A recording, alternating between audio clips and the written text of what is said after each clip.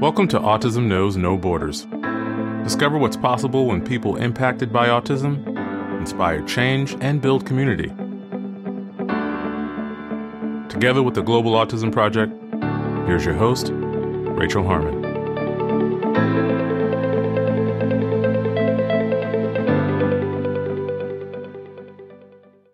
Hello, everyone.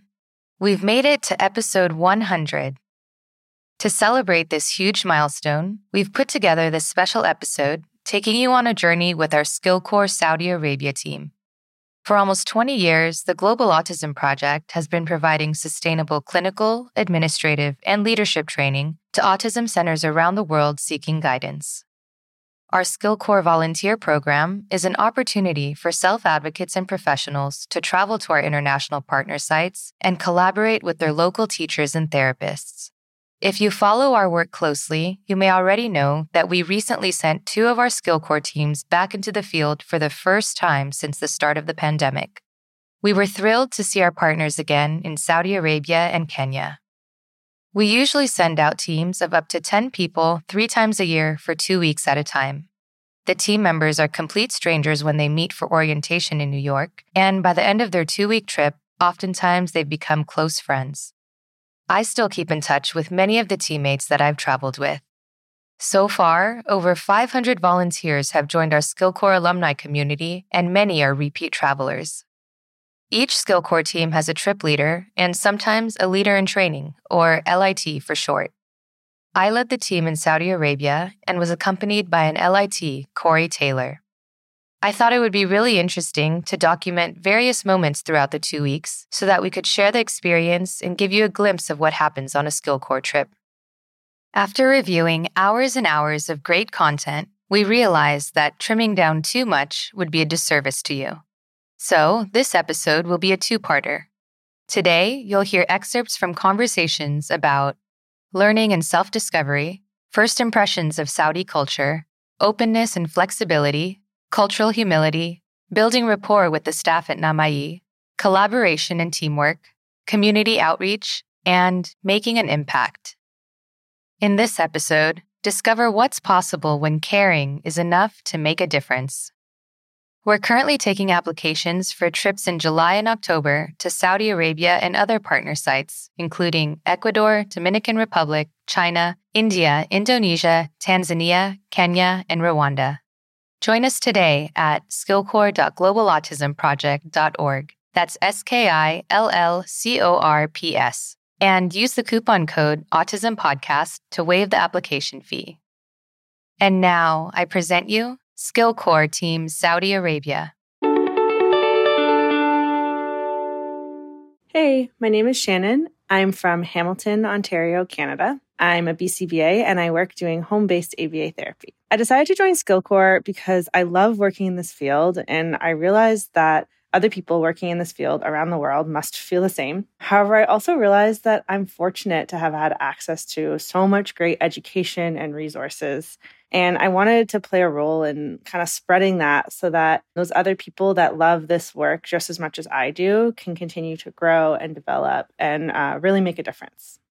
Hi, my name is Megan Kelly, and I'm from Boston, Massachusetts. I currently work as a teaching assistant at the May Institute. I joined SkillCorps to be a part of the movement and spread awareness about autism without even realizing the professional and personal growth that come with a SkillCorps trip. My name is Amber Furby. I am co-owner and clinical director of Grace Autism Services. We service clients in coastal Georgia. I first became interested in SkillCorps from a colleague of mine, Eliza Cagle, who had previously traveled with SkillCorps. After hearing about her amazing experiences and doing some research on my own, I interviewed with SkillCorps and was selected. Unfortunately, my first trip was postponed due to COVID, but I was fortunate enough to be assigned to Riyadh Saudi team for March of 2022. I was really excited to visit Saudi Arabia, so I was glad to be selected for that team even after the pandemic.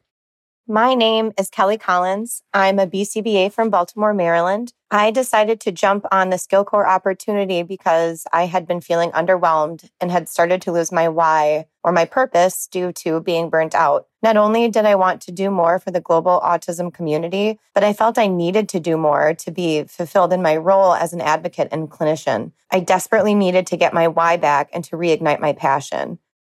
Hi, my name is Araceli. I am a BCBA and I am from California. I joined SkillCorps because I wanted to be part of a greater movement. I actively practice spreading autism awareness, but I wanted to join others in spreading this awareness in other parts of the world.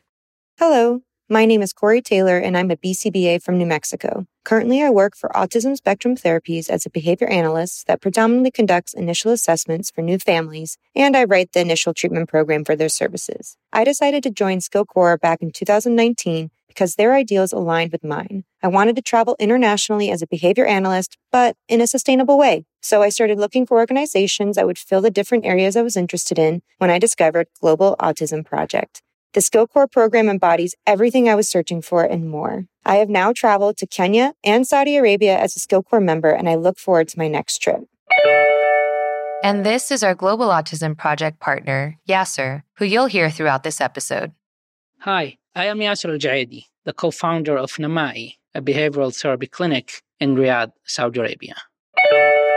A huge thank you to Yasser and all the staff at Namai for extending the warmest hospitality to us. At the beginning of the trip, I asked the SkillCorps team to write down what they were excited to learn throughout their journey. Here are parts of that conversation. There's something that we like to ask ourselves at various points of the trip, especially when you're feeling like you're maybe hitting a wall or you're feeling challenged with something. You can always ask yourself, what's here for me to learn? I'd like you guys to make a list of specific things that you're excited to learn. Maybe it's collaboration, maybe it's cultural sensitivity, maybe it's resourcefulness. Later on, I'd like you to track if you discover the moment when you're in this place. Like, aha, this is it. So just for now, what's here for me to learn? We're just starting out on the trip, day 2. What do you see for yourself? Okay, who'd like to share? All right. I hope to learn more about the culture and like some cool landmarks, how the center is run, and the interactions between the Namai staff and clients, and learn some more new foods and maybe some Muslim traditions. All right. I like how you went first. Yeah. Yeah. And then you put food in there. That's good. Yes. A little bit of everything. I'll go. Kind of culturally, I'd like to be more connected, because right now I feel like we're kind of like bystanders, like just observing everything, looking in, and kind of by the end of the trip, I'd love to feel like some sort of connection before going home. And then clinically, just kind of how Saudi culture specifically like impacts the ABA at the center. I really want to learn more about that. And then I also eat my elevator rice better. I want to be an elevator rice pro by the end. Yeah. You describe for our listeners what elevator rice is. Elevator rice is when you ball up rice in your hand and you have to lift it from your hand to in your mouth without spilling by using your thumb and elevating it. Got it. All right. Same as you, I'd like to learn, what is important to the Saudi culture to teach their kids. Even the topography of the behavior is probably going to be a little bit different than what we're used to as far as like gestures and things like that. And I'm excited to learn the various customs, traditions, and etiquette around different, because I know it's going to be different around the women in the center and the kids than it would be like the men in this hotel. I would like to feel more comfortable around others, especially people that I don't know, which I'm getting there. I would like to continue to learn and embrace this culture without judgment. Continue to practice gratitude just for having and doing what's important to me, because what's important to me may not be what others value, but that's still okay. Being open to new experiences, regardless of what that may look like, and see it as just that, an experience. Yeah, got it. So I mentioned cultural sensitivity and knowledge. So both like for when I'm here and to bring some of those skills back home for the people that I work with back home of different cultures. Collaboration skills in terms of like the clinical work, and then also specific clinical skills that I might be able to gain from everyone else on the team. gratitude and humility. I thought about that a lot yesterday listening to Yasser talk about how grateful I am for the education I have and the knowledge that we have, and just to be here. And then some personal skills, increased strength, confidence, flexibility. Great. I wrote about values as well, which I heard a lot of people mention. And we talk a lot about values at home in our company, and that drives our practice and how we interact with each other, our company culture, understanding the culture of our clients or the values of our clients. And that's kind of what shapes culture, right? So like when I've been thinking about the last couple days, we don't value the same things as people here. So the culture's different, right? So having a deeper understanding of their values and how that shapes their priorities so that we can better serve them in the clinic. And I'm really excited to meet the staff tomorrow and the clients and see how they do therapy and how they make it fun for the kids and what's fun to them and how they're goofy and things like that. So I'm excited. You guys are amazing. I also have one more. I'm really excited to learn like more about the MAN program that Yasser was telling us about that he created. I just would love to know more on how they created and everything. The Give Me a Voice program. Yes. Yeah. I thought that was really awesome. Yeah, he's doing amazing work with that. All right, so yeah, as I said, keep these in mind, right? So as they come up for you throughout the trip, you're like, yes, this is that thing that I wanted to learn. Just take note of that, whatever that means for you. Anything else anyone wants to add? I was thinking, one I wrote down but didn't say, just how to give feedback and know my place within their culture without going over, like stepping over boundaries. Just kind of how to be respectful when I'm trying to teach them. Because like you said, our values might be a little bit different. I don't want to come across as domineering or overpowering, but like as their equal. And just how to share that feedback in a respectful way. Yeah, I'm glad you brought that up. And we'll get into that today, actually, when we talk about how we're going to deliver feedback and everything. Because sometimes that can happen where we come in and they see us as the experts. And we're like the people from America, and have all this knowledge when really they're the ones who know what's best. So yeah, we'll definitely. The first few days were spent exploring Riyadh's cultural landmarks. We were lucky to visit a local home where we were spoiled with the best Arabic coffee, courtesy of Namai's co-founder, Hanan. And we even rode some camels.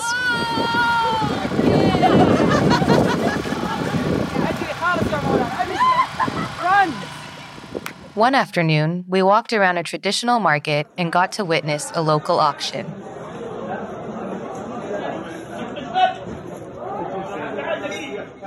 Here are some of the team's comments about our first impressions of Saudi culture. I think the compassionate listening kind of resonated with me going into tomorrow and how we're going to be spending time with the therapist from the center.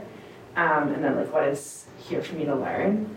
Because I think that it's going to be great to have conversations with them and really talk to people about their experience, like talk to them about their experience living here in such a different culture.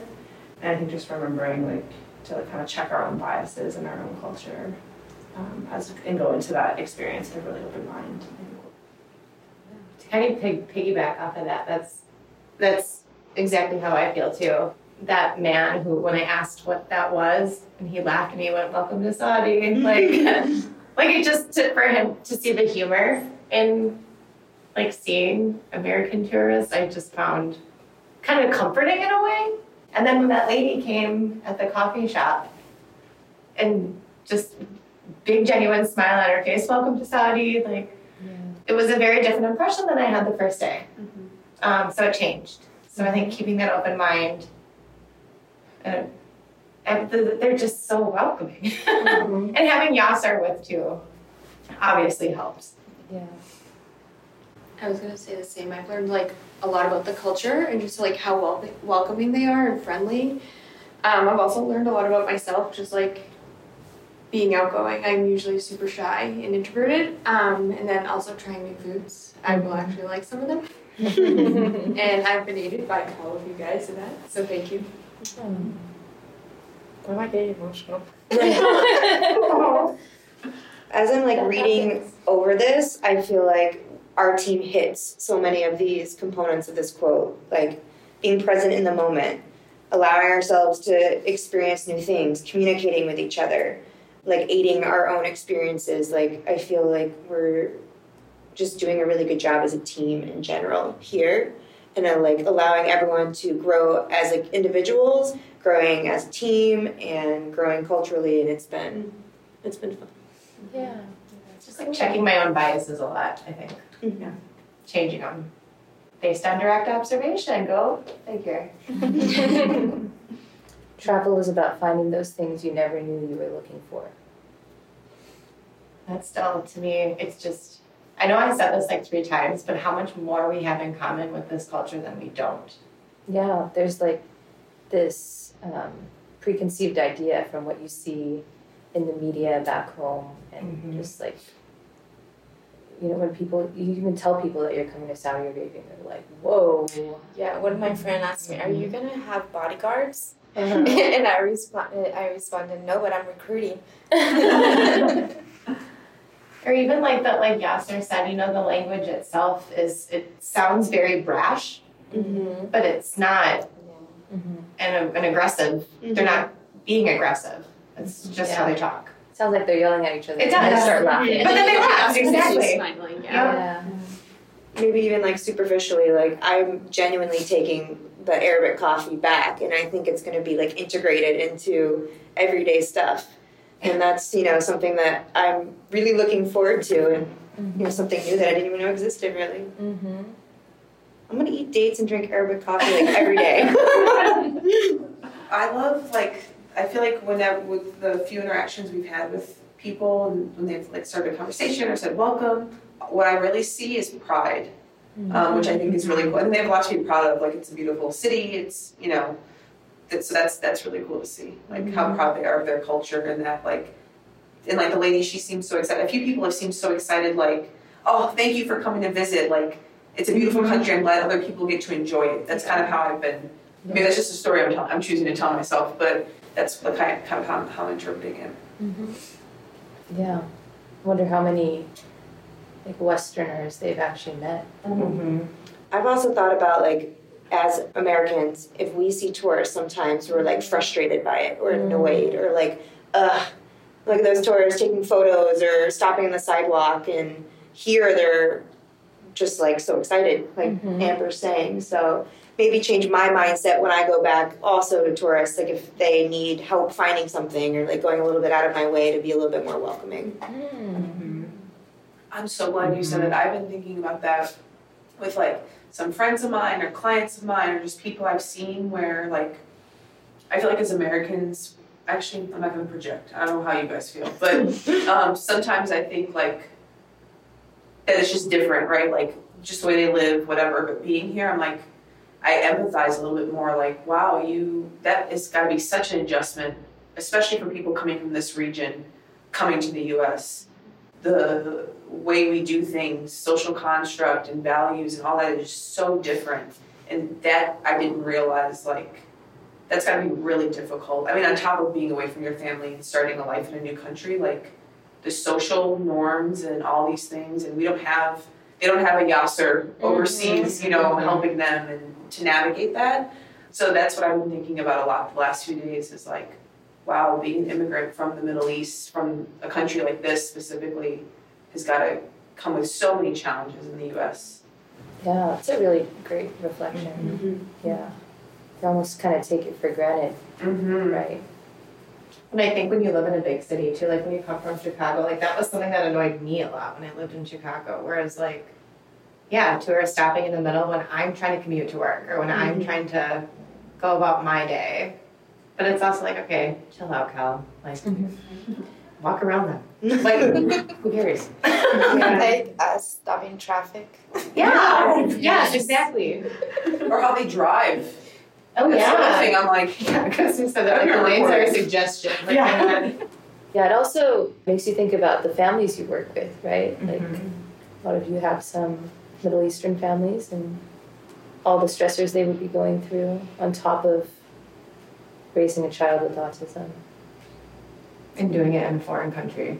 Holy cow. Yeah. I have a couple of clients we just started this past month. One little girl whose mom and dad, they moved from, let's say they're Indian. She said they're Indian. They're in the States alone. And I have another client who just started, they're Syrian. They're in the States alone. No family, friends, no family, nothing. Yeah. Navigating services is complicated enough. When you don't speak the language or you don't know how they're set up. I'm more so that support system. That's more so what I meant was like going alone with your kid with autism. Families who are from our country have a hard enough time doing that. Like, yeah. So. And they're also used to a lot more family support here. Yeah. It's very much a village or a tribe.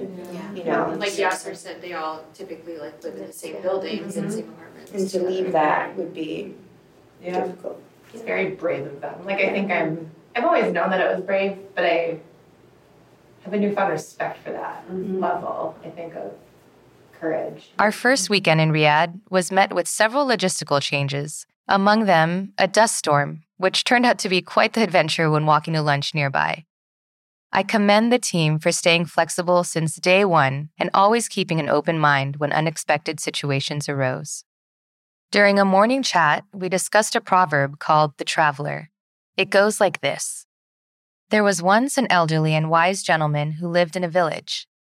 He would often spend his days sitting in the shade of a big tree in the center of the village, reading books and talking to passers-by. One day, a traveler came upon his village and stopped and said, "Old man, I have been traveling across the countryside, and I have seen many things and met many people. Can you tell me what kind of people I will find in your village?" The elderly gentleman looked up at him and replied, "Certainly I can, but first tell me what kind of people you have found on your travels." The traveler scowled and said, "Old man, I have met people who cheat, steal, and aren't kind to strangers, and people who don't look out for one another." The elderly gentleman looked up and, with a faint look of sadness in his eyes, said, "Oh, my friend, those are the people you will find in my village." The traveler kicked the dirt under his feet, scoffed, and marched off towards the village. By and by, as the elderly gentleman continued to enjoy his day, another traveler came walking through the village. Once again, the traveler stopped and asked, "Please, kind sir, I have been traveling across the countryside, and I have seen many things and met many people. Can you tell me what kind of people I will find in your village?" The elderly gentleman said, "Certainly I can, but first tell me what kind of people you have found in your travels." The traveler replied, "I have found people who are kind and welcoming of strangers, people who care for one another, and people who love. These are the people I have met in my travels." The elderly gentleman looked up and, with the faintest smile in his eyes, said, "My friend, those are the people you will find in my village." So it reminds me of a Native American proverb that my mom actually printed off and gave us over Christmas one year, and it's the tale of the two wolves. Have you ever read that or heard about it? It's basically like there's negative that lives in everybody, and there's positive that lives in everybody. And, this little boy is asking his grandfather, well, which one prevails? Which one do you know you are? And he goes, well, it's the one that you feed. It's the one that you nourish. If you nourish the negative, you're going to be negative. If you nourish the positive, you're going to be positive. And just all the positive traits. So it's about perspective. It's about attitude. And whatever it is you're looking for, whether consciously or subconsciously, that's what you're going to get. And it's true. That you mentioned the subconscious, because I think that there's like a perspective that like you can have where you're like, you know what you're looking for. Oh, these people are friendly, these people are not friendly. But you also have to remember like your learning history and these kind of stereotypes and things that are kind of working in the background that you might not even realize are there. So like taking a moment to think about those as well and how they're influencing what you find when you enter a new situation. It's like the confirmation bias. Yeah. Any thoughts about how this relates to this trip? Just from our initial conversations over the weekend and during our travels, I think everyone came in really optimistic and so excited and ready to experience the culture. And we had our trials and tribulations getting here, and we still stayed positive. And I think we have seen that at every turn, from our experience at the restaurant to going to Hanan's house, going to the clinic, and I think we're definitely finding what we're looking for. I think it's also you're going to experience positive and negative things when you travel. So even though we are seeking the good in all of our experiences, there's still going to be negative things, but not focusing on those and embracing the more positive, or even simply finding the silver linings of the bad things versus just, ruminating in the negative. So taking the negative with stride and focusing on the positives. Yeah, and what we were talking about last night with the team's flexibility to changes in plans, right? It's easy to get frustrated and be like, well, I wanted to go to that historical village, or I was excited to hang my feet off of the edge of the world. But when you focus on the things that you can't do, then you lose sight of what the opportunity is. Now we get to go bowling with the therapist. How cool is that? Well, the flea market was awesome. I loved that we went there. Me too. Yeah. I think it also has a lot to do with mindset too. If you go into things thinking that it's going to be a bad time or people are not going to be nice, then that's going to be your outcome. Mm-hmm. But if you go into it with an open mind. Yeah.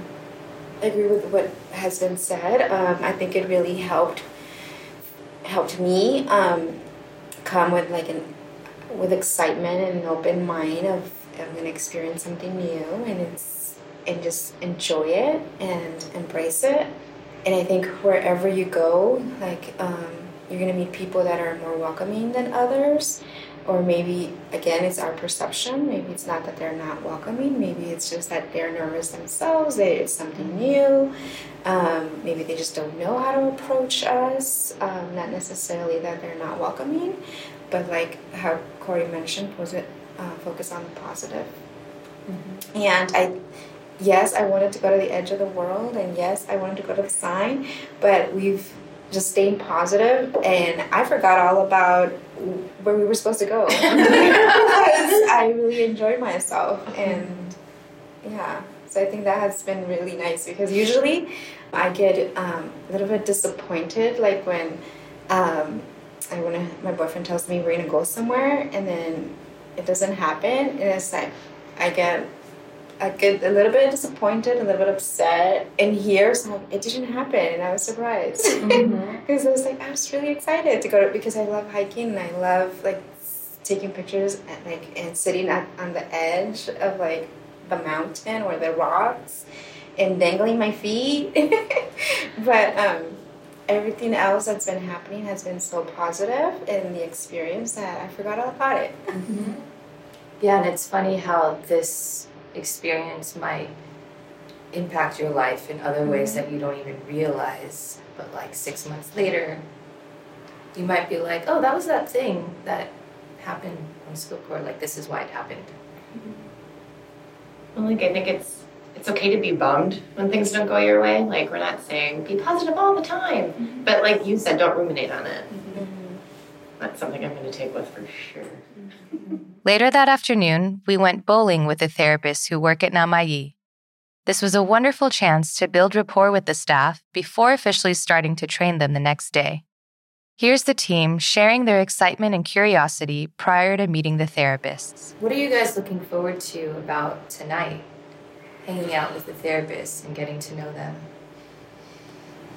I'm excited to get to know what they do for fun and what their lives are like and what they enjoy. Again, continue to see all the connections that we have and how similar they are to us. Mm-hmm.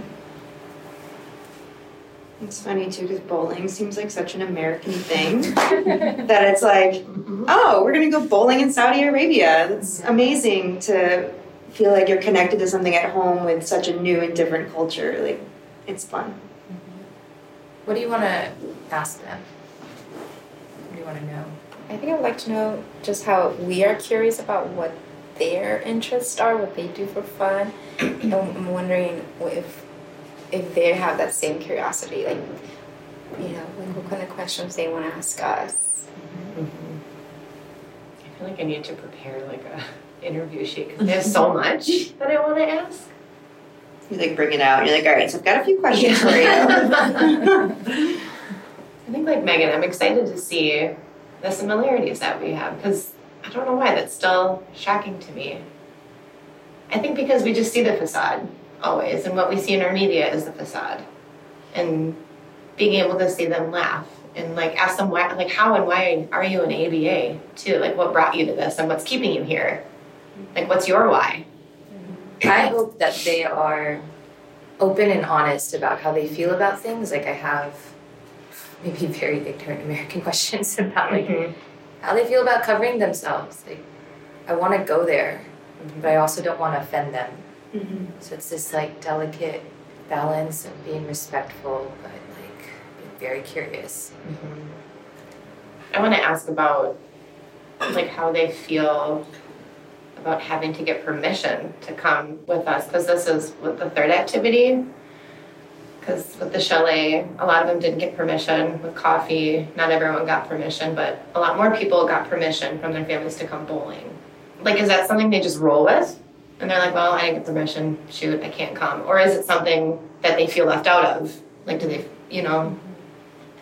Yeah, I'm curious about how they feel about marriage and family, and if they want to get married and have kids.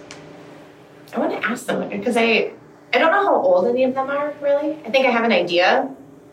But like when Yasser said Hanan was married at 14, I guess in my head, all those texts would be married with families too, but... Yeah, but I think it might have been a different time. And I'm not sure if Hanan... No, I guess she got married here. Yeah, I don't know. I think even between that generation and this generation, there's been big changes in like the level of education that women are getting. True. Jobs and stuff when they're getting married. It's been all pushed back. So. Yeah, which is nothing to talk to them about because I feel like it's probably a really exciting time to be a young woman in this country because there's been lots of changes as they've grown up. So.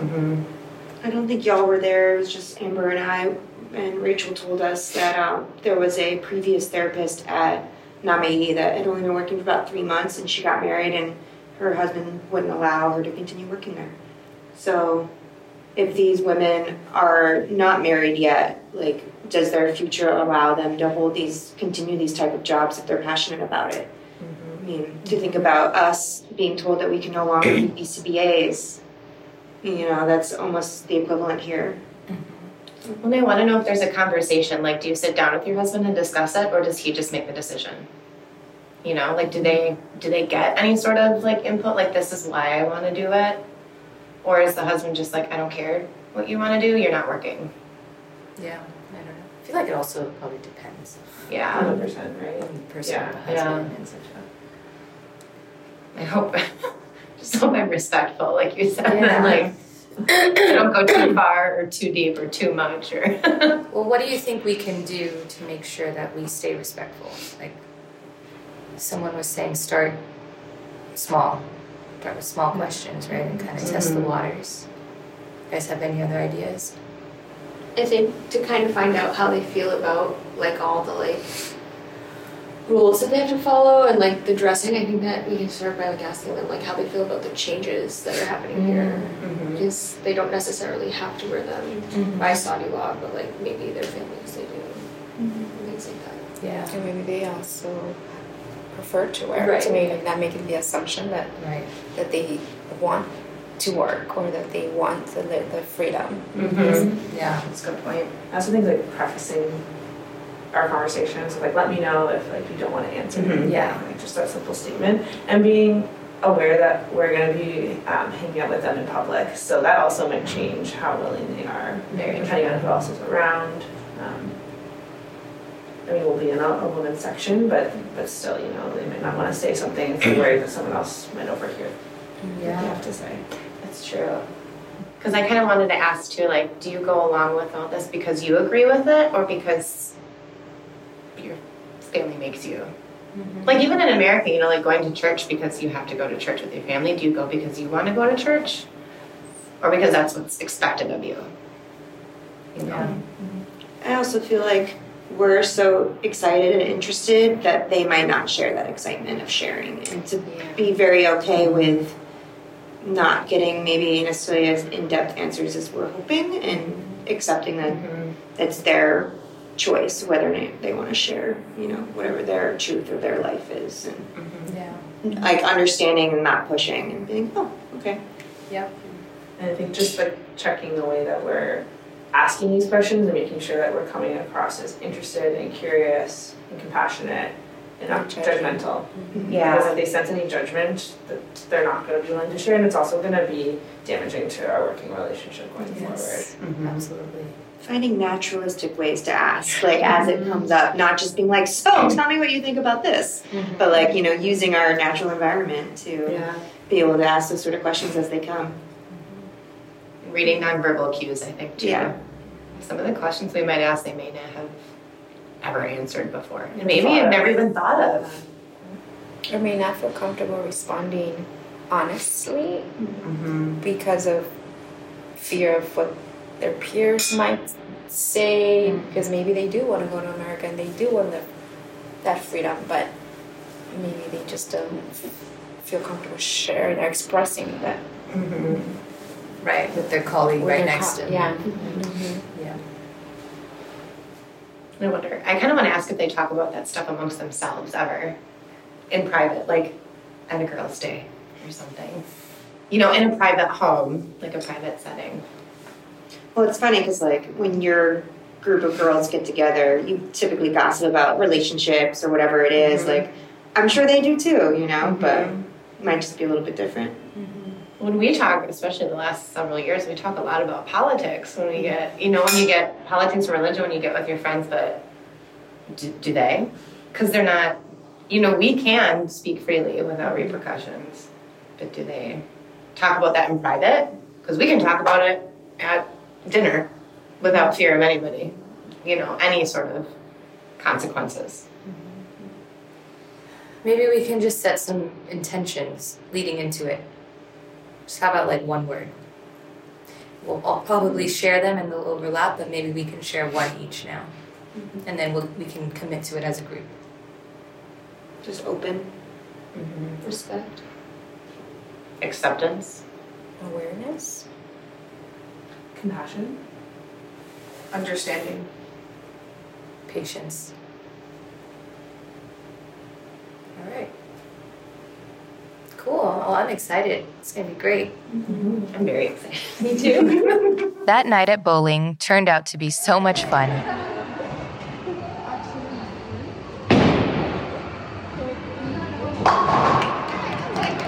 Listen to a few excerpts from the team's nightly reflections.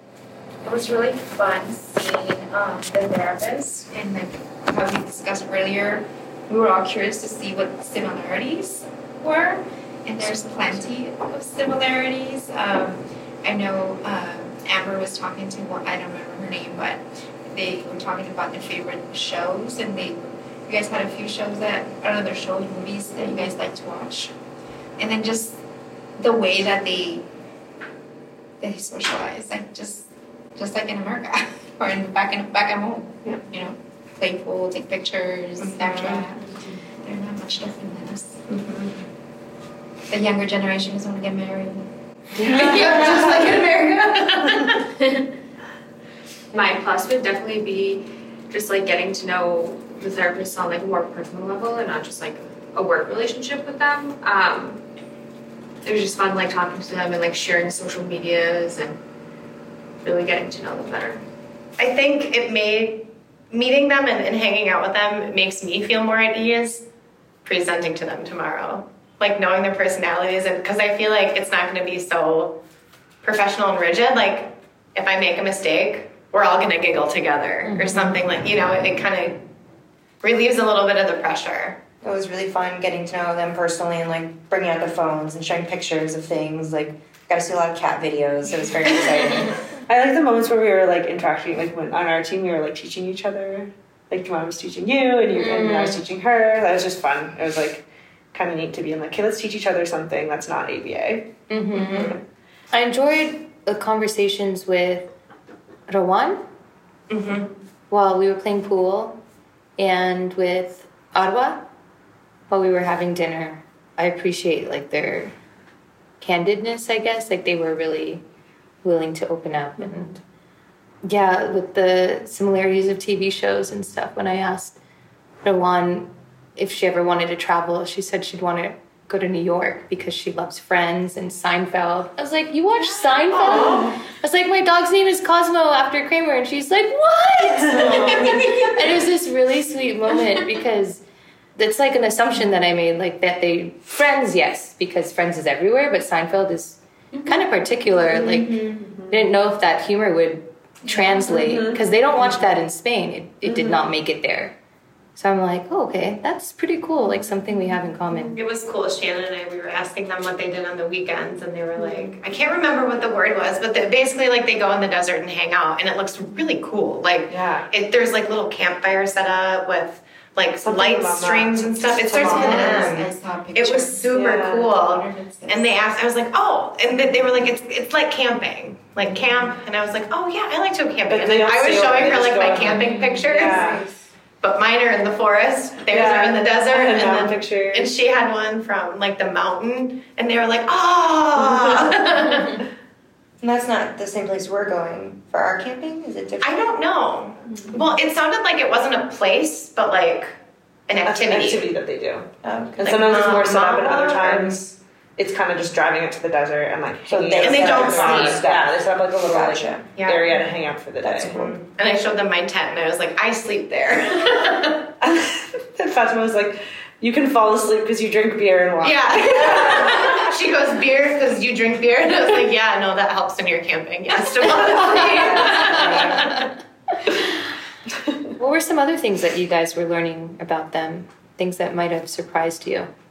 I asked how she gets around since she lives alone. Mm-hmm. And then I asked her if she lived near the center, and she said yes. I was like, oh, then do you walk to work? Because she's here for work, so I figured maybe she would try to find somewhere to live close to the center. And she said no. I asked how she got around. She said Uber. She said it gets expensive, so she's saving up for a car. Yeah, she was saying that her brothers are not like typical Saudi men, that they're different. I was like, what do you mean? But this was also kind of hard because we were playing pool, so we'd like get interrupted with the conversation to take turns. But yeah, she was saying that they're not like the traditional kind where they're pressuring her to even get married or anything. Yeah. Was that Arwa? Rawan, the psychologist. Oh, okay. Arwa? Because Arwa was the same. She kind of said the same thing because we were trying to, right? The one sitting next to me at dinner? Did she say her parents aren't pressuring her? Yeah. Well, she said we were asking her if she was traditional. Oh, or we like, were asking, would you like the traditional men or? And then we were like, well, old prince or new prince? And she's like, oh, new prince. That was how to tell you. I'm like, how do I describe this? Yeah. Because it wasn't translating. But like right away, she was like, oh, new prince. New prince. Both of them were saying that it's like very different now. Mm-hmm. Yeah. So I think you were in this conversation. We were talking to Jumana and Sarah about getting married and if they want to. We were just like, oh, do you guys want to get married? And Sarah said she does because she wants to share her love with someone else. Oh, that's so cute. Sweet. And Joanna said she doesn't want to yet. Maybe never, but like she's too young now. And then I asked when the typical age is to get married. And she said that it's much different now than it used to be. So she said it's like much more appropriate now for a woman to wait until she's in her later 20s or 30s to get married. And there's a lot. And she said, but it varies family to family. Okay. Yeah. I love that Amber just like went for it. She's like, what did you ask? How do you meet men? Where do you meet them? Where do you meet boys? Yeah. Do you want to share like what Arwa was talking about? She was just saying that like they can meet out. They use Tinder. That they'll go out for like coffee and stuff. They'll go out to eat. And then if it gets serious, that they need permission from their parents. We also asked about working after you're married, and they said that it's a lot of people do. A lot of women do continue to work. Farah, that's the other older woman that works there. She's married and has 5 kids. Yeah. I asked Jumana, I was like, who's all married here? And she goes, oh, none of us except Hanan and Farah. And I was like, oh. She's like, oh yeah, no, we don't really want to. I was like, none of us are married either except for Rachel. I was like, everyone else has a boyfriend but me. I don't have one, but it just was interesting. She's like, nobody's married, has kids? I was like, no. Yeah, I think they were surprised. Well, I was like, Araceli has kids, yeah. But yeah, they were surprised. Yeah. I want to hang out with them again. I do too. I really do too.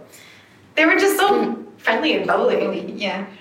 Like it's nice being around people like that in any country. I always tell the office, please hire people that are bubbly. Bubbly people. I can always train them, but the bubbly you can't really train. You either are or not. I mean, you can try, but it just has to be natural.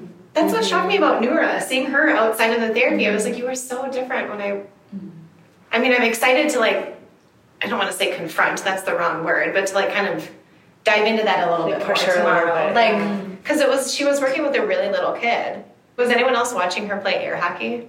Yeah. Yes. She was hilarious. She was cheating and she would bring the puck on the other side and then run away. I was I just was like, you do have the perfect personality for this. I also saw her jump in the back of one of her friends' photos too. Was Sada is amazing. She's just so friendly and welcoming. I had a really nice conversation about how she wants to become a BCBA and go to the States and learn in California. And she's great. Cool. Well, our nightly reflection is to engage in self-care tonight, which kind of works out perfectly that we're here early. So what's your plan? What are you going to do tonight? To prepare for our first day at Namai, we reviewed the Global Autism Project's clinical training model. We talked about why it's essential to prioritize sustainability and how the Socratic method helps the learner develop critical thinking skills. As an organization, a big part of our responsibility involves respecting the values of the cultures we work with. Before heading to the center, we set intentions for the first day of training. Talk fast and move fast and do things fast, but really slowing down and just taking some breaths and making sure everyone's on the same page with us before we move forward and things like that. Yep, that's pace, right, when we're training. Right. I think that ties into what Araceli said with patience, too. Patience with them because they're learning. And because I tend to get excited, too, and I'll kind of keep going and going and going without, stopping and being wait, does that make sense to you guys? So patience even with myself, too. Not jumping ahead. Make sure we're really listening to what they already know and what questions they have for us. I said collaboration and that we have it kind of in our minds how we think things should look or what we want to teach, but taking time to get feedback from them, and that may mean that we have to adjust how we're doing things or what we're doing. Collaborating on that. Yeah, keeping that Venn diagram in mind. Yeah, I'll say, I said acknowledgement because, as we said before, they're already doing really amazing things. So just to give them that confidence boost that they're on the right track. And to acknowledge yourselves, too, for all of the hard work that you've put into the training today. So just give yourself a little pat on the back. What did you guys share? I said listening, and I was journaling this morning and really kind of priming myself to be a supportive team member for my two partners that I'm doing the training with. And I'm so excited for Megan to lead her first training. I said, how cool is it that your first staff training is in Saudi? So really listening to her and her needs and being a supportive team member for her.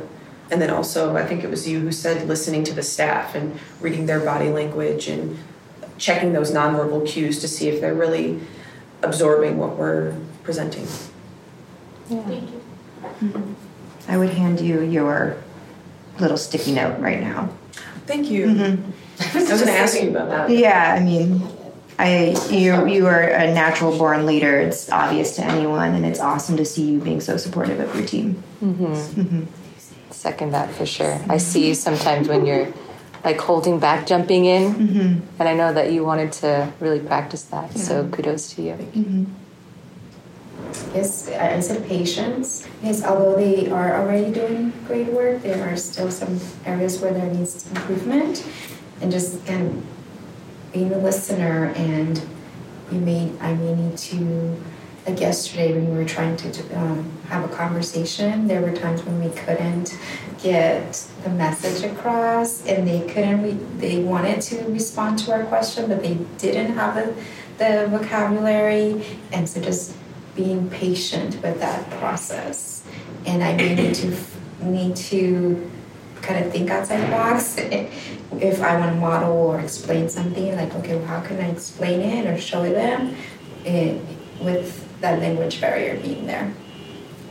And still being able to get my point across and just being patient and listening. Mm-hmm. Yeah. I appreciate their patience with us, especially yesterday when we were chatting at the table, and I felt like Arla wanted to answer more, wanted to elaborate more, and she was like kind of like, oh, I don't quite know what to say, or I don't quite have that word. So I appreciate their patience with us. And their openness to share all that they've shared with us so far. Mm-hmm. All right, guys. So everyone feeling good about today? A little nervous, but Yeah, that's normal.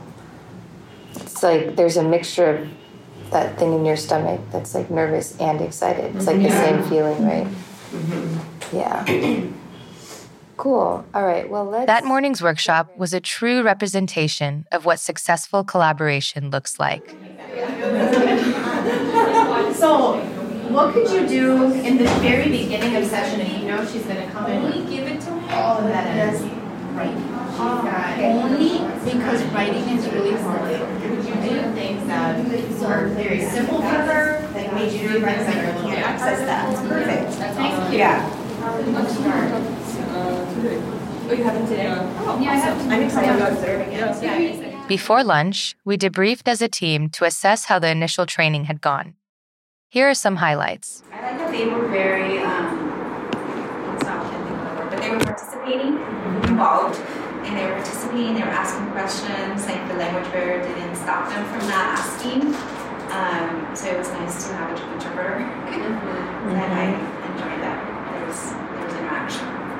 Well, I was bummed that we didn't have time to go through barriers as a whole group discussion, but I don't know if you guys were getting that in your partner, your little groups, but I loved that they were well, I'm worried this might happen or this might happen, so we were able to problem solve a little bit.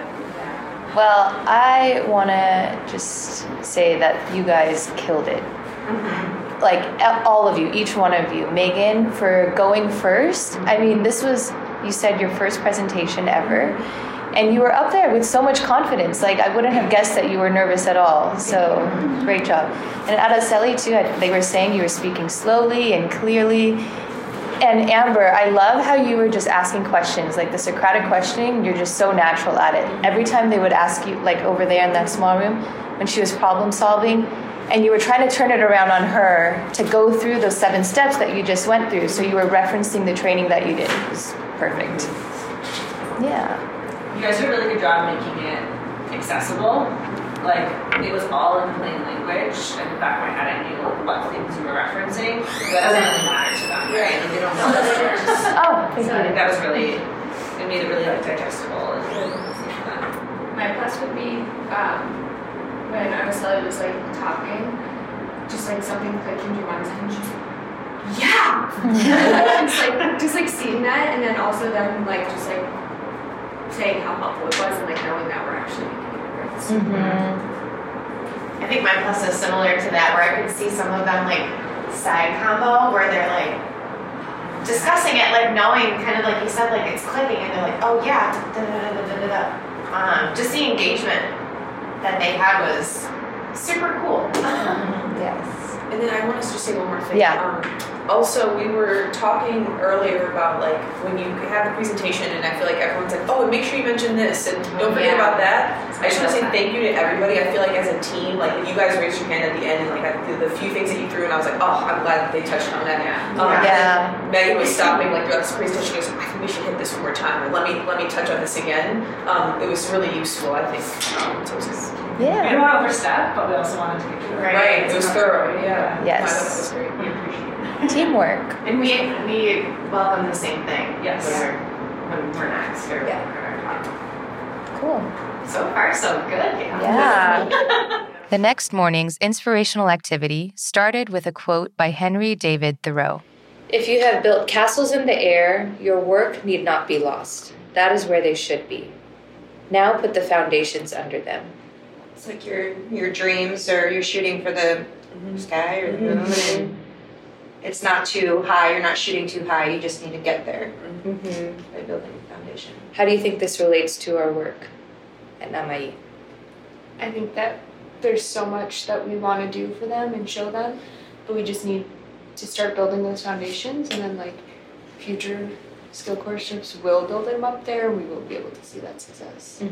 Yeah, it's really common for SkillCorps teams to feel like they want to do it all, right? And so there's that acceptance that you can't, and then trust in future teams that they will pick up where you left off. It's kind of like that conversation we had about having fewer ends meet. I think it kind of also summarizes like what ABA is in general. Like we all have these goals for our clients, for ourselves, and they're not just going to get there in one step or one full swoop. And so we build things in increments, and we take things one step at a time to reach our final goal. Yeah, and like Amber, what you were telling the therapist yesterday about, like, they shouldn't feel the pressure to, can you repeat that? Yeah, that sometimes we, especially when you're learning and when you're getting intensive training like we're providing, that you have a tendency to feel overwhelmed or feel like I'm not doing it every single time. But, you know, I made this little change, but we still have a million other things to address, and to not get bogged down or feel like you're not making any progress because the progress is small. Yeah, so we could apply that to our own training too with them. This one is called Cathedral Building, and it is adapted from The Cathedral Within by Bill Short. There was once a traveler who journeyed all over the globe in search of wisdom and enlightenment. In the midst of one village, he came upon a great deal of noise, dust, and commotion. He approached the nearest laborer and asked, "Excuse me, I'm not from this village. May I ask what's going on here?" The laborer replied curtly, "Can't you see? I'm busting rocks." The traveler approached a second laborer, doing the same thing, and asked the same question. The second laborer replied, "Can't you see? I'm earning a living to support my family." The traveler then approached a third laborer, who was also breaking up rocks, and posed the question a third time. With a broad smile and a gleam in his eye, the third laborer replied with great pride, "Can't you see? We're building a cathedral." What do you guys think? What does that mean to you? It kind of goes back to what you said.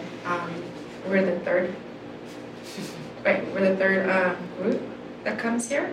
Yeah. Yes, third group. And we can see that there's some foundation. We're not having to, like you said earlier, we're not teaching like what are reinforcers and how do you teach getting attention. They know they have those skills. Now we're coming back and we're planting more seeds. We're adding more training. And I would like to see like what it's going to be like in a couple more years. It's probably going to be bigger, a bigger center. They're going to expand. Like now he's thinking about maybe bringing in interns. I think that's what he shared yesterday, right? Maybe having like a collaborating with the university. So it's definitely growing, and it's kind of like that cathedral. Yeah. They started small. For me, that quote resonates more with the different perspectives and experiences of all three workers. I've always felt so fortunate that I'm able to do what I'm so passionate about, that it doesn't feel like I'm working. Of course, there are tasks, those daily tasks that get, we're like, oh, you have to do converting appointments or whatever, dealing with insurance. But really, it's like we're building something wonderful here and at home.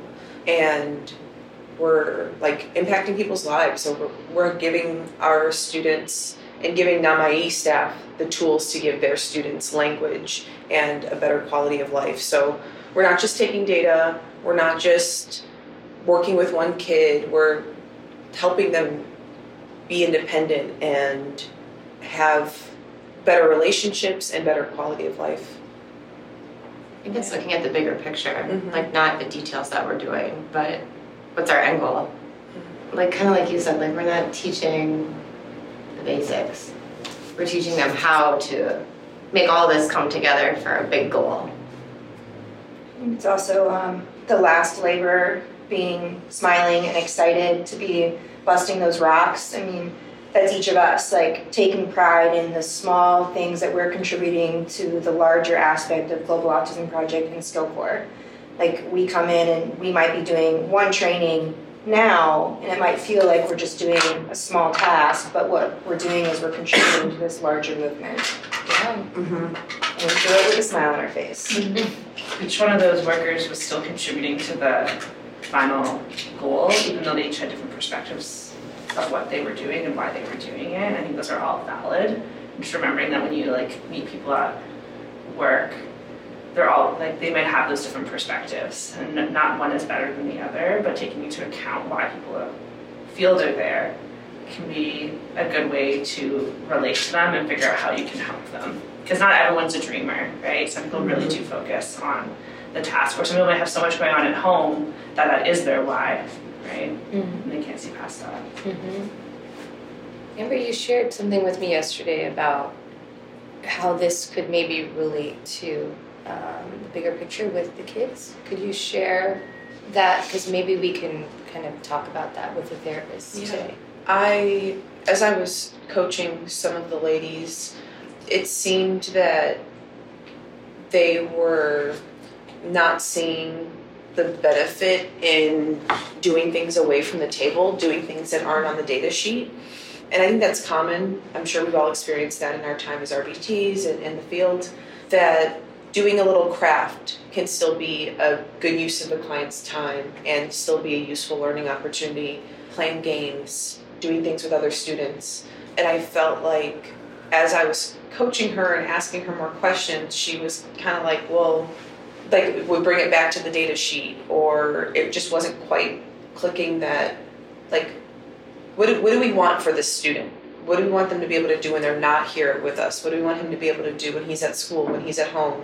And then down the line also, years from now, how can we make this functional? How can we give him skills to be more independent in his everyday? Yeah, right, because maybe they're not seeing the cathedral they're building with the kids, right? Maybe they're getting bogged down in like each rock. Shannon actually pointed that out yesterday too, and she mentioned it to Yasser. Yeah, and he completely agreed. We were talking with Noura and Arwa. Yeah, and she was mentioning to them like how we were talking about Caddy specifically, and you said I said that it's easy to get stuck on the tasks, the visual performance tasks, the language tasks as the learning, but even if you do a whole session without that and you have cooperation and she's following instructions and just going about her time in a positive way, that's learning too. It's just a different type of learning. And I've seen it back home, therapists get really stuck on that as well, especially when you have kids that need to make a transition to maybe only working on functional communication for all of their sessions because they're not ready for the other stuff yet. So I think the shifting that mindset is really important. Like you are still teaching them and they're still getting so much out of a session. ABA isn't just table work. It's just a way of teaching anything that we want them to learn. Like to think outside of the data sheet. Yeah. Or if your data sheet doesn't capture what you're doing, then make it like change the data sheet. Right? That was the surprise I had with no social goals or anything like that. It was like they're not even being primed to think about doing different things away from the table without even having those goals on the data sheet. At home, oftentimes I'll write goals to shape staff behavior. It's not even a skill that I'm that concerned for the client to have, but I'll put a goal for like variety of activities. Just because I need you guys to be coming up now, like put the goal as like 30 different activities a day in staff. And I was like, what? And I'm like, well, you can be creative. You can do it. Tweak some things. Do this. And it really shapes staff behavior where now they go in there and they kind of know that. Yeah. I recently wrote a program about modeling language on AAC for kids. And my boss and I spoke about it, and she's like, this is like what we want therapists to be doing all the time, but they're not. So if they have somewhere to write it down, that's going to help shape their behavior. So I think it's also important to reflect that we're having to do that for highly trained RBTs. And so maybe like change our perspective on where we think that they should be and how we can assist them with that. get creative ourselves. On our SkillCorps trips, we usually try to schedule in some time for community outreach. Yasser had arranged for our team to meet with Dr. Saleh Al-Salehi from Princess Noura University's Child Development Center. We introduced the Global Autism Project's mission, learned about how autism is diagnosed at this hospital, and discussed the level of autism acceptance in Saudi Arabia. Diagnoses, will they diagnose cerebral palsy and autism if they have it? Yes, or, yes. Of course. We do that. Full comprehensive. Full comprehensive assessment. So typically we have one day for multidisciplinary team assessment, where we bring children starting 8 o'clock in the morning and they finish at 12. So they will rotate between specialists. Like first schedule will be with psychology, and then they will go to speech and then to physicians, and then occupational therapist, and then the other child will rotate also. By the end of the noon time, we discuss cases, we come up with diagnoses, conclusions, and recommendations. And then we counsel parents. We have a small room at the other corridor here that we bring the father and mother and break the news for them. After Corona, we use this room. Actually, last Wednesday, we have a mother who was a physician. She cried for 1 hour when she learned that her child has autism. She doesn't want the diagnosis. She knows her child is because 2 of her sister's daughters have autism, and it was, bad experience for the family. What kind of support do you, or resources do you provide parents? Well, we have a parent training, and we have behavioral therapy guidance manual that we send to parents. We developed the curriculum for parent-mediated intervention, but we did not start it yet. Hopefully we'll start soon, or maybe after Ramadan. How quickly can kids get services after the diagnosis? Yes, they will get the early intervention. Unfortunately, we have, with our capacity is 35, and we have another 35 on the waiting list. So we give them options to the available resources, and we send them to those guys. The following morning, we discussed what it means to make an impact in someone's life. If you think you're too small to have an impact, try going to bed with a mosquito. So what's coming up for you at this point in the trip? For me, that resonates with me because everybody else is in BCBA and I'm an RBT, and I felt like I didn't have a lot to contribute, but I feel like I do. You do. Can you share a specific moment that maybe you're excited to share with people back home? That I went first in the training. Yeah, absolutely. It kind of reminds me of like those random acts of kindness, like how something really small you have no idea how big of an impact that can make on somebody. And to you, it might not feel like anything, but to them, it might mean the world. Do you have an example? People helping little old ladies cross the street. Like that'll take 2 minutes out of somebody's day, and but it could mean the difference between that little old lady getting to an appointment on time or missing it. Something like that. I also think sometimes our one sentence positive feedback to the staff there, we are just giving feedback that we do a lot, but to them to hear that from BCBAs probably means the world to them. Yeah. And the ripple effect of that. For me, I'm really excited for today. I feel like we've put down some good foundation to work out some more things that have been coming up and work out kinks that, of progress that still needs to be made. And I've been feeling like, am I helping too much? Am I following the GAP process and how things should be done? And little things Rachel has been saying to me has been really helpful. I've been kind of like imposter syndrome and am I doing the right thing? Am I helping too much? Am I going down the right path? And just little things that Rachel has said, I'm like, oh, that makes such a difference. So I feel like I have a bit more confidence and I'm okay to even if I fail, even if she says, no, that's too much, it's okay. I feel but it's so little, it might be so little to you, just one little thing that you said during the day, Can you share? Because I don't know, and maybe it'll help other people. Oh, okay. So like yesterday, I was like really tired at the end of the day, and then I was feeling like maybe too standoffish with Sara and Faria, and I felt like I didn't help at the end of the session. And then I heard them talking a little bit with Yasser, and they said it all in Arabic, so I couldn't understand, but I kept hearing, oh, Amber, oh, Amber. So I was like, okay, well, maybe that's helpful. And then as we were walking out, I was like, just like being a little too hard on myself, and I have a habit of being a little too critical. And you were like, no, I think you're so helpful, and your skills are really useful to the team, and don't feel like you aren't being a good team member. That you just said that in passing as we were going to the car, but that like really stuck with me. So I feel like really excited for today and feel like it's okay if I make a mistake and it doesn't look perfect. It doesn't need to. Great. For me, what made me more nervous about coming on this trip wasn't so much the culture, because I was excited about that. But what made me nervous was the fact that I would be traveling with other BCBAs. Because I've had some horrible experiences with some BCBAs when I used to work with previous agencies. And then I also had good experiences, but you always remember the bad.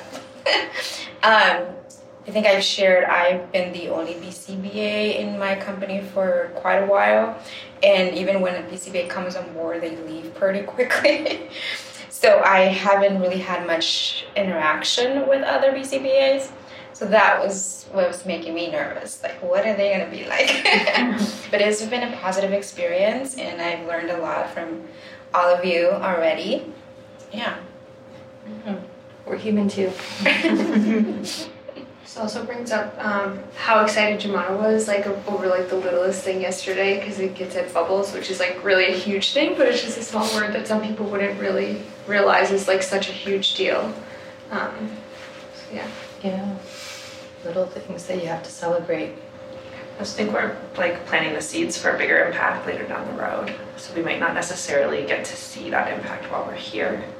Maybe we'll just see some of those small things, but we can kind of set some things in motion that are going to have a major impact for them once they kind of adopt it and get practice with it. Mm-hmm. And I think it's cool. It's been cool for them, for us to share in that excitement with them. When a kid does something, or when I can tell, like yesterday with Noura, the little girl, when she waited, instead of prompting the correct response right away, because the little girl could do it, and I heard her do it several times, and in my head I was like, why are you prompting and reinforcing a response that she can do 80% of the time, And she waited, and she did it, and she looked at me like, oh, that worked! She was wearing her stuff, so I couldn't see her facial expression, but I could tell, the genuine, oh my gosh! And I was like, yes, yeah! And it's fun to share that excitement with them. Mm-hmm. We have 3 full days left. We have all of Skill Corps left. So if you're ever feeling stuck, am I asking the right questions? Am I giving the right feedback? Just know that you're here for a reason. You were chosen for this trip for a reason. Everyone here has something to contribute. Even that one phrase of positive reinforcement for them goes a long way. So know that you're the mosquito here. You're making an impact. And that wraps up part 1 of our special Skill Corps episode. Tune in next week to hear Team Saudi Arabia's personal and professional takeaways from the trip, as well as their advice to future Skill Corps travelers. Are you a self-advocate or professional in the field looking to collaborate with others on a meaningful, life-changing adventure? Again, we're currently taking applications for trips in July and October. Join us today at skillcorps.globalautismproject.org and use the coupon code AutismPodcast to waive the application fee. Thanks for listening. Take care. Tune in each week for engaging conversations of how people across the globe are inspiring change and building community. You've been listening to Autism Knows No Borders, brought to you by the Global Autism Project. You can find Rachel's notes for this episode and learn more about today's guests at autismknowsnoborders.com. If you enjoyed this episode, please kindly rate the show and leave a review. By doing so, you'll be helping us increase awareness and acceptance of autism around the world.